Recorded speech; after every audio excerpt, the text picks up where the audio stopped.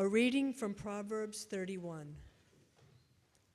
A wife of noble character who can find? She is worth far more than rubies.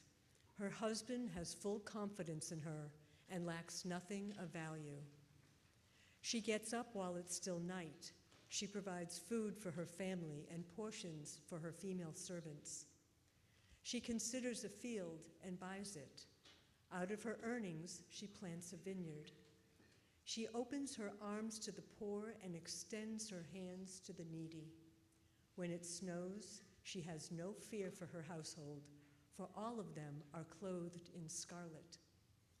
Her husband is respected at the city gate, where he takes his seat among the elders of the land. She is clothed with strength and dignity. She can laugh at the days to come. She speaks with wisdom, and faithful instruction is on her tongue. She watches over the affairs of her household and does not eat the bread of idleness.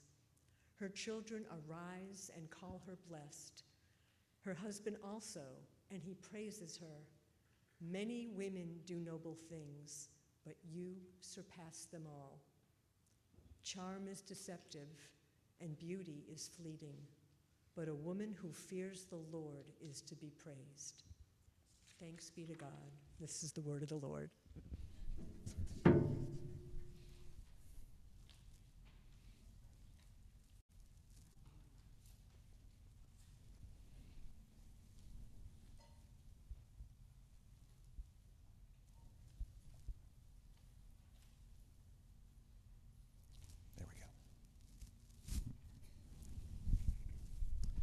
Lord, we thank you for your scripture, and we thank you that you've given to us that we can know you and understand how to live with you and for you in this world.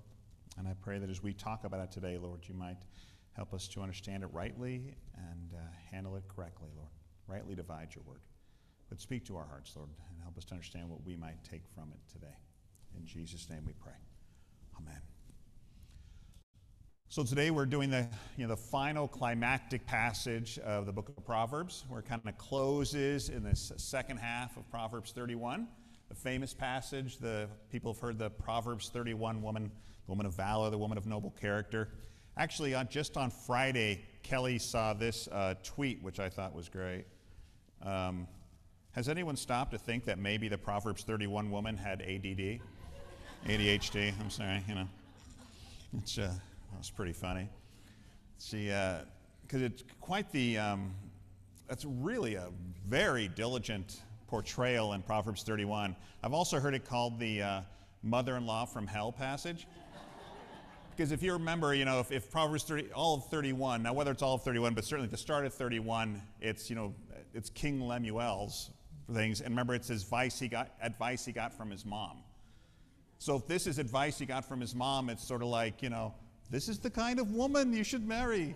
This is what a good wife is. Your wife, she's nice, but, just saying, this would be a good one, And I don't think that's what's going on here, And then certainly not with the accent, at least. Sorry. So is this how Proverbs ends, with an exhortation as to what a wife's supposed to be like? Is this really the climactic thing of summing up all of Proverbs? No.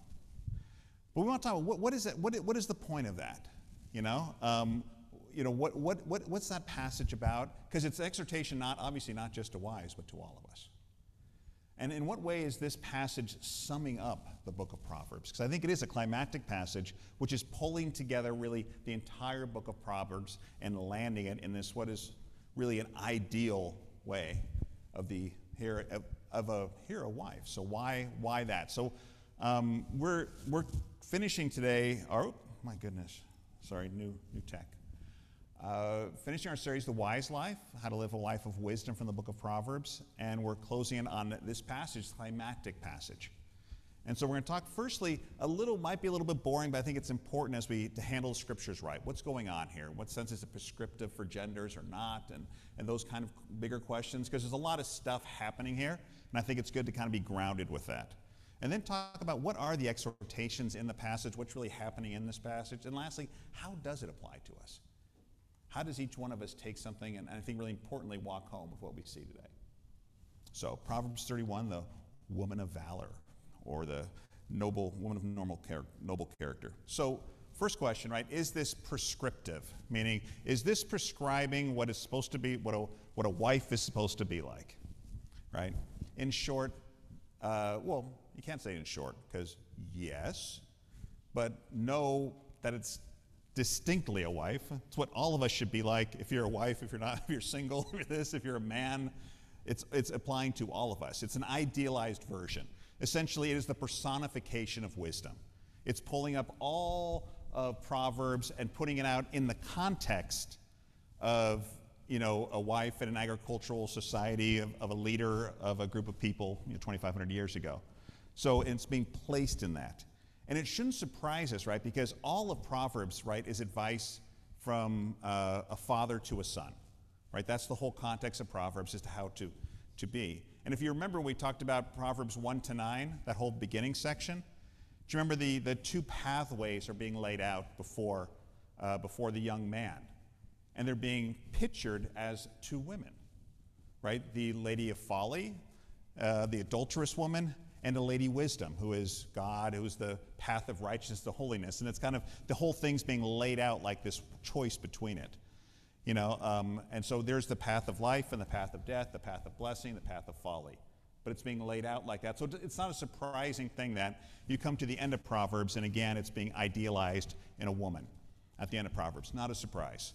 And if you may be, and there's probably people here who are cynical. Probably a lot of people don't even care what I'm saying right now anyway. But for those who are particularly cynical and you think, well, prove that a little bit, that this is an idealized version, not just a wife. Listen, it's a couple things to consider. When the passage begins, look at the very first thing, right? A wife of noble character who can find she's worth more than rubies, far more than rubies, right? That's almost like a complete ringer for earlier when it talks about wisdom in Proverbs, right? Wisdom is more precious than rubies. What happened? Is it still up there? Did you take this away from me, Kim? I want power. All right. But this is really the truth. I'm powerless up here, and everyone can take it away. And let's just talk about life, all right? Your power is an illusion, okay? It's an illusion. No, let's just go back. All right. Bang. It's gone again? See? Power is an illusion. All right? We need to be humble and realize we have no power. In any case, I will, if we don't have it, we're back up? Okay, but I'm not back here. All right. All right. So, wife of noble character, who can find? She's worth more than rubies. Wisdom is more precious than rubies, and nothing you desire can compare with her. So you see right now she's being likened to wisdom in the same way, you know, she is of greater worth than anything. In the same way wisdom is, because she is, again, the personification of wisdom. Off again? No, I'm off, but it's not. I'm sorry. And even, I'm just going to keep going. And even this language, like a husband has full confidence in her, the translation chucks you a little bit. ESV handles it much more accurately to what the Hebrew says. The heart has trust. And the trust in the heart, if you're in the book of Proverbs, you're like, oh gosh, a heart that trusts. Yeah, I get that one of those famous verses. Trust in the Lord with all of your heart. He's trusting in his wife with her heart like the way he trusts in the Lord. So I'm just saying the language is so, at the top, it's clearly talking about wisdom, about God, about your faith in general, but it's being placed in the context of, you know, being played out like in a story form. I hope I've made that argument. If you don't believe that, that's okay. You can have your own. That's how I come at it. Another thing to realize about the passage too, that I think, again, this is going to seem kind of academic and irrelevant, but I think it's not as you handle the Bible, is this is a poem, right? It's an acrostic, meaning it's exactly the number of verses that are the number of the Hebrew alphabet. And each verse goes, you know, first verse starts with Aleph, second one with Bet, third with Gimel, fourth with Dalet, Hey, like that. It goes all the way down it, and to every, you know, like A, B, C, D, E, F, G, the entire alphabet, you know. It's sort of like, you know, A to Z of wisdom, if you want to call it that. And also it's a chiastic structure. If you know chiastic structures, they go up and they go down. And so therefore, like verses here and here link and link and link and link. And so probably when you heard it, you go, well, that sounds repetitious. Right, it does do that. And you may think, well, so what? That's a neat thought. it's actually important as you go to interpret it, is that you realize that the exact words chosen are often chosen for what? For poetic purposes, not necessarily for meaning purpose. People trip out oftentimes in the scriptures getting so specific about the meaning of a particular word, and you don't realize there's oftentimes a lot of literary considerations. You may think, well, so what? Well, think about if you're listening to a limerick, or someone's giving you a rhyme, or you're listening to a song that has rhyme. You naturally realize that the person chose the word. It was kind of meaning, but it was actually, it had the right number of syllables, or it rhymed. And so don't be so serious about the word, be more serious about the idea behind the word. And it's just good when you read the scripture to realize that's what's happening. And this particular thing, where you're dealing with both an acrostic, where they're choosing letters, and a chiasm, there's a lot of things they're trying to do. So all that to say is don't get so tripped out sometimes and take one little word. People do it sometimes in the Bible, right? They trip out on one little word and they take it super far. Don't do that. Get the larger idea behind it. So you might think, again, so what? But I think it's important. So getting to the passage, a wife of noble character who can find, that word there literally is strength. A woman of strength. That's one of the, typically a woman of valor. In some ways, it's a more accurate way of talking about it. And in many ways, it does, like, strength seems kind of strange to think about it, but many folks see this is almost like a victory poem. The kind of thing like a great warrior comes back from victory. It's almost in that form. But it's like almost like a triumphant wife here in life is being laid out. But strength is actually a wonderful word in some ways, right? You think about, what does it mean to be a person of strength?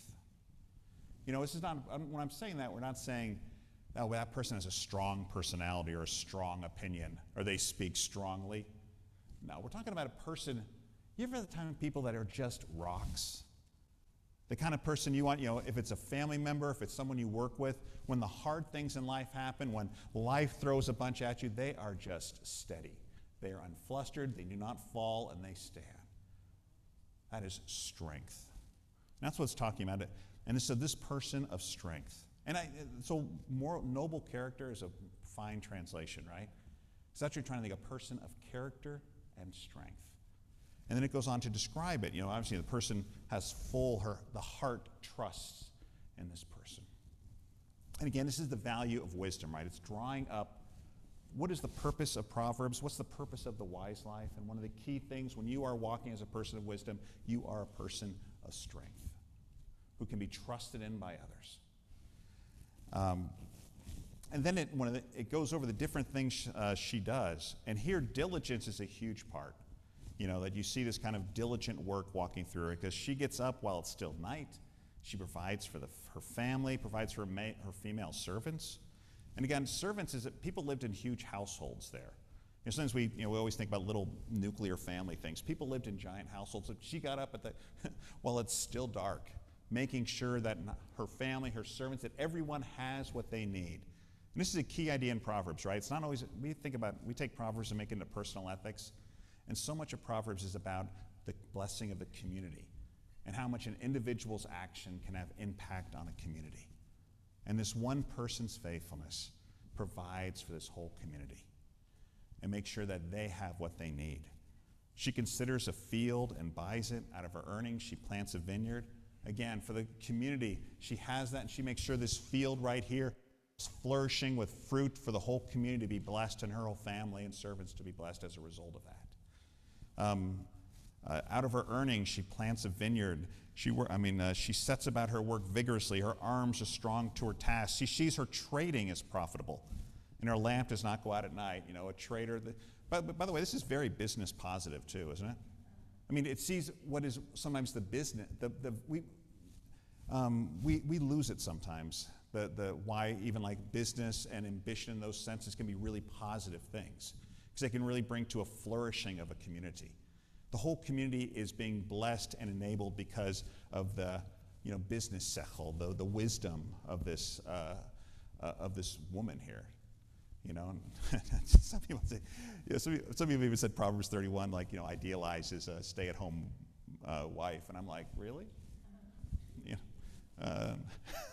But again, I don't think it's trying to be prescriptive about a wife anyway necessarily, but everybody. But certainly that's one ridiculous idea.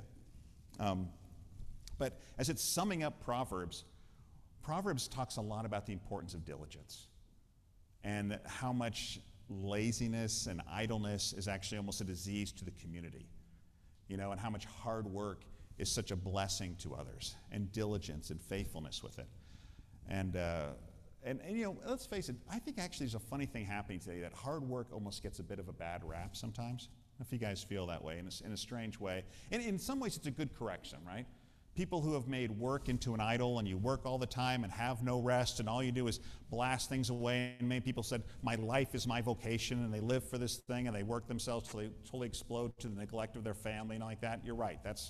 You need a good work-life balance. You need rest to put in. I'm not arguing against any of that stuff. And your work is not your life, and you should not make it an idol. But some ways we've gone almost the other side, where people become very entitled and not working at all, and it's almost like not even a high stake on hard work. And Proverbs very much thinks the importance of diligence, not for your own glory, not for greed, but your diligence blesses others and blesses your community. And thinking she's kind of a workaholic type, what else does it say about her? She opens her arms to the poor. She extends her hands to the needy. Again, this is summing up a huge part of what Proverbs talks about. The way you are to your community, and the way you care for others. And we talked about this before. This is huge in the book of Proverbs. Whoever oppresses the poor shows contempt for their maker. Whoever is kind to the needy honors God. And there's a real aspect that if you are someone who loves God and cares about God, then you care for the needy naturally. And you watch out for them. And the idea is that she sums this up, and she brings it. This is the kind of person she is. This is what the wise life cares about, the needy in your community. And in so doing, you honor God as you honor them. And it's not simply all this stuff you do. There's an idea that, in the wise life, it's how you are seeing what's coming. And the life before you, it's how you face it. There's an idea that when it snows, she has no fear for household. She says all of them are clothed in scarlet. And it's funny, Daniel had a study, had a professor which said mistranslation actually means they're doubly clothed. But the idea, whatever you want to say it, they clearly from the context, they have what they need to make it through those days, and she has no fear for it. It says she's clothed with strength and dignity, and she can laugh at the days to come. And she speaks with wisdom and faithful instructions on her tongue. She's not live a life of fear, right? She lives a life of confidence. She can look at what's happening there, and she knows, I will be able to make it through this. I don't worry about tomorrow. And there's this way, this is what the wise life is, because I know the Lord is there and I can trust him. And wisdom, faithfulness, she is one who instructs others and draws others to put their fears aside, helps them to know how to live their lives.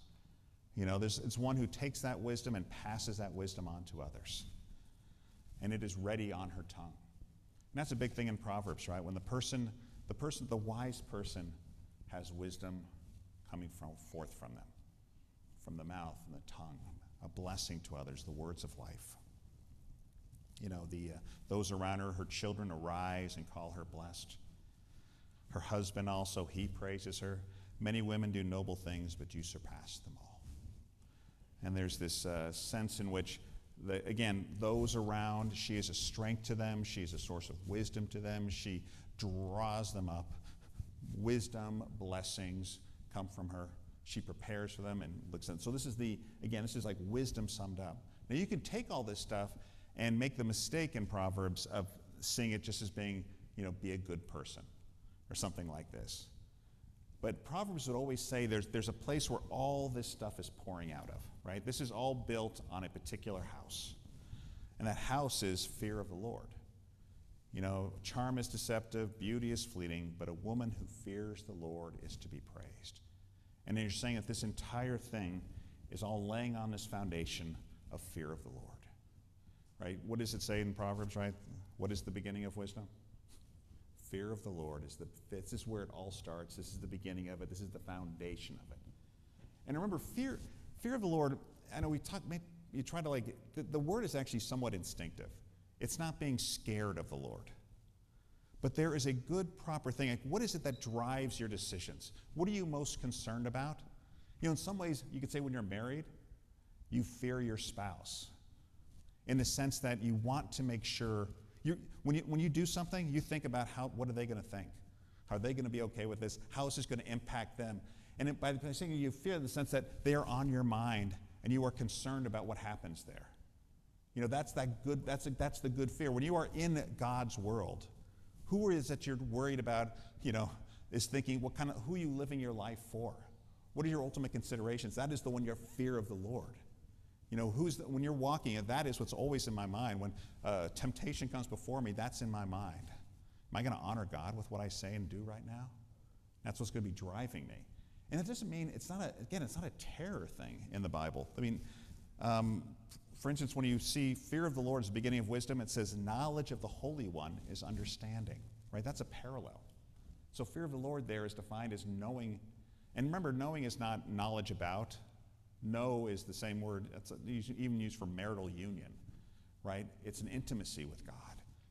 Knowing God is really what fear of the Lord is. And look at Israel, right? This was the foundational thing. Now, Israel, what does the Lord your God ask of you?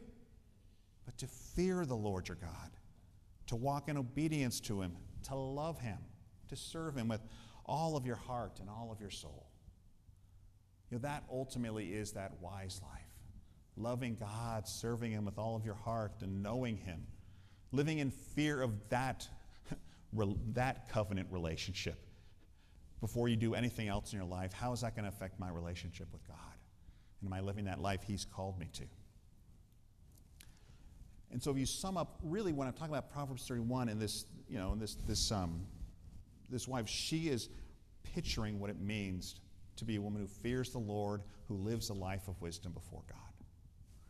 You know, I still love that verse, charm is deceptive, beauty is fleeting. A woman who fears the Lord, you know. I always think, hey, great dating advice, by the way, for single people. You know, it's nice to know that beauty isn't just a recent idolatry, right? It's been around the whole time. It says, listen, beauty, all that stuff, passing. What do you marry for? Character. Character, not beauty, and charm even deceptive, right? But again, I think this is not really marital advice in itself, but hey, you take it where it comes, right? So when we think about what this means for us, and you know, what you take from here, I mean, I think most of us listen to this thing and think, yeah. I mean, does anyone disagree that that's a pretty wise life? That kind of, that diligence, that open hands, that not fearing the days to come, the wisdom on your tongue. I don't think any of us disagree with any of this, that is the life we would want to have. But what kind of happens? I think there's a couple different wrong approaches or problematic approaches we have when we think about how this applies to us. I think in one sense you look at it and go, gosh, this is idealized version, and there's just no way I can do that. That's just, you know, I can't do all that stuff. That's a neat thought, I agree with it, but let's be serious, I can't really apply that. And so you actually take all this stuff and don't really take it seriously. Or you have the other side where you just like, must try harder. Must be better. Be good person. Be better. You know, it sounds funny, but we're almost like that sometimes, aren't we? And you listen to this whole thing today, and it just knocks you into a little thing, and you've got to try harder.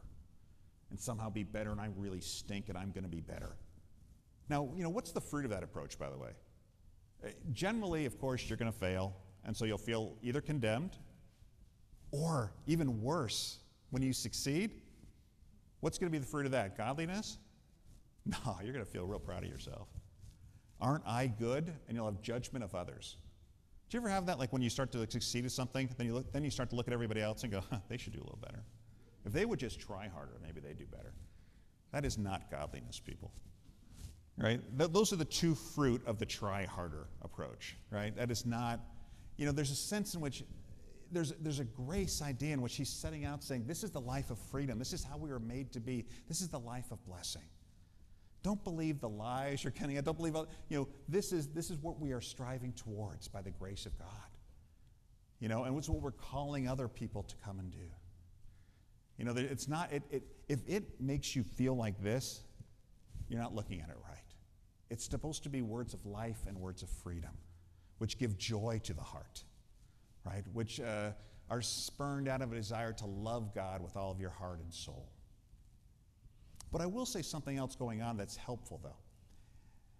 Because don't you find it kind of odd, or not odd, but you sit there and you look at this life and you think, yes, I agree that that is what I was made to be. That is the wise life. That's the life I was created to have. And you even agree with it, right? Do you find it odd that you just can't do it? Why can't you just do it? You think it's right, right? Just live like that. And you go, now you start to go, what is unique? Because a lot of the stuff you could take on, all those ethics, so that's every religion, they're all teach the same kind of thing. I'll tell you what's unique to the gospel. The gospel says something's not right in this world, that we are broken, that we somehow can't do the very thing we want to do, and furthermore, everyone in the world does not seem to be doing it either. That this world is not operating right, that it is broken. Right? That's a foundational idea we need to take into how we not only live our life, but what's unique about the gospel and what's unique about this week, right? This is what we celebrate now, Holy Week. That who is he? He's the personification of wisdom. The wise one, the king, came into our world, the word made flesh, wisdom made flesh before us. And he came into Jerusalem. He came into this broken world. They waved and they praised. And 5 days later, those cheers turned to jeers. You know, in the midst of their brokenness, the very author of life was nailed to a cross. But it wasn't an injustice because no one could force it. He says, no one took my life from me. I laid it down. I came into this world to redeem it. I came into this world to bring it back to that wise world that it's supposed to be. And through his death on the cross and his resurrection from the dead, he created a way by which we can be forgiven, be cleansed, be empowered, and ultimately promised to be taken back to that place when the world is made right again. And now, rather than making it right immediately, he offers the word of pardon. He holds out his hand to us and says, come to me. Believe in me. That brokenness you feel, that frustration you feel that I can't be who I'm supposed to be, you're right. You can't be. There you will be able to be. We come to him, we receive forgiveness, and through his Holy Spirit, he goes, I'm going to let you enter into that life now, foreshadowing it, tasting it to what it ultimately will be when you're cleansed of this broken body. Right? So in some ways, as we look at this, as we're being called in Proverbs 31 to this ideal life, it's not like we're being called as adults who can do it. We're being called as children, taking the hand of our dad next to us, or our mom. You know, Jesus taking our hand and going, come on, I'm going to teach you how to take and live in life again as you were meant to live. Get you out of that dirt and out of that muck and out of that stuff and come and live the life of blessing till ultimately I take you to that place. In some ways, we don't actually become adults in that sense ever in this world. You know, if we get up to early teenagerhood, we're in pretty good shape. You know, he's taking us to that, but that's what we do. And in the midst of that, too, it's not just us taking his hand. We're looking around and calling everybody else, too. Come, you kids are playing in the mud here. Come there, take my hand. Let's follow him. Know that cleansing and know that freedom. Ultimately, when I look at Proverbs and look at that thing, that is it's calling us to. It's calling us to life. It's calling us to blessing. It's calling us to the path towards the one who loved us and came to save us, and who on this Holy Week redeems us when we call on his name. Let's pray.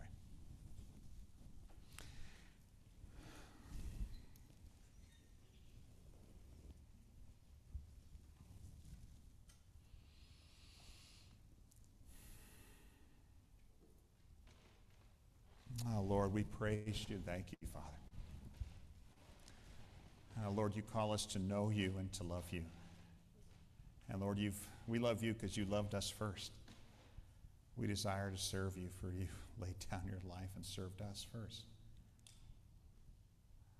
Lord, Lord, help us to let the gospel melt us, to be amazed at your grace and forgiveness for us, that grace and mercy and forgiveness pour out towards those around us. Lord, let us fear you, to desire to serve you with all of our hearts and all of our lives. And help us to live in that life of blessing you've laid out for us. Oh, Lord, we thank you and bless you. In the name of Jesus, I pray.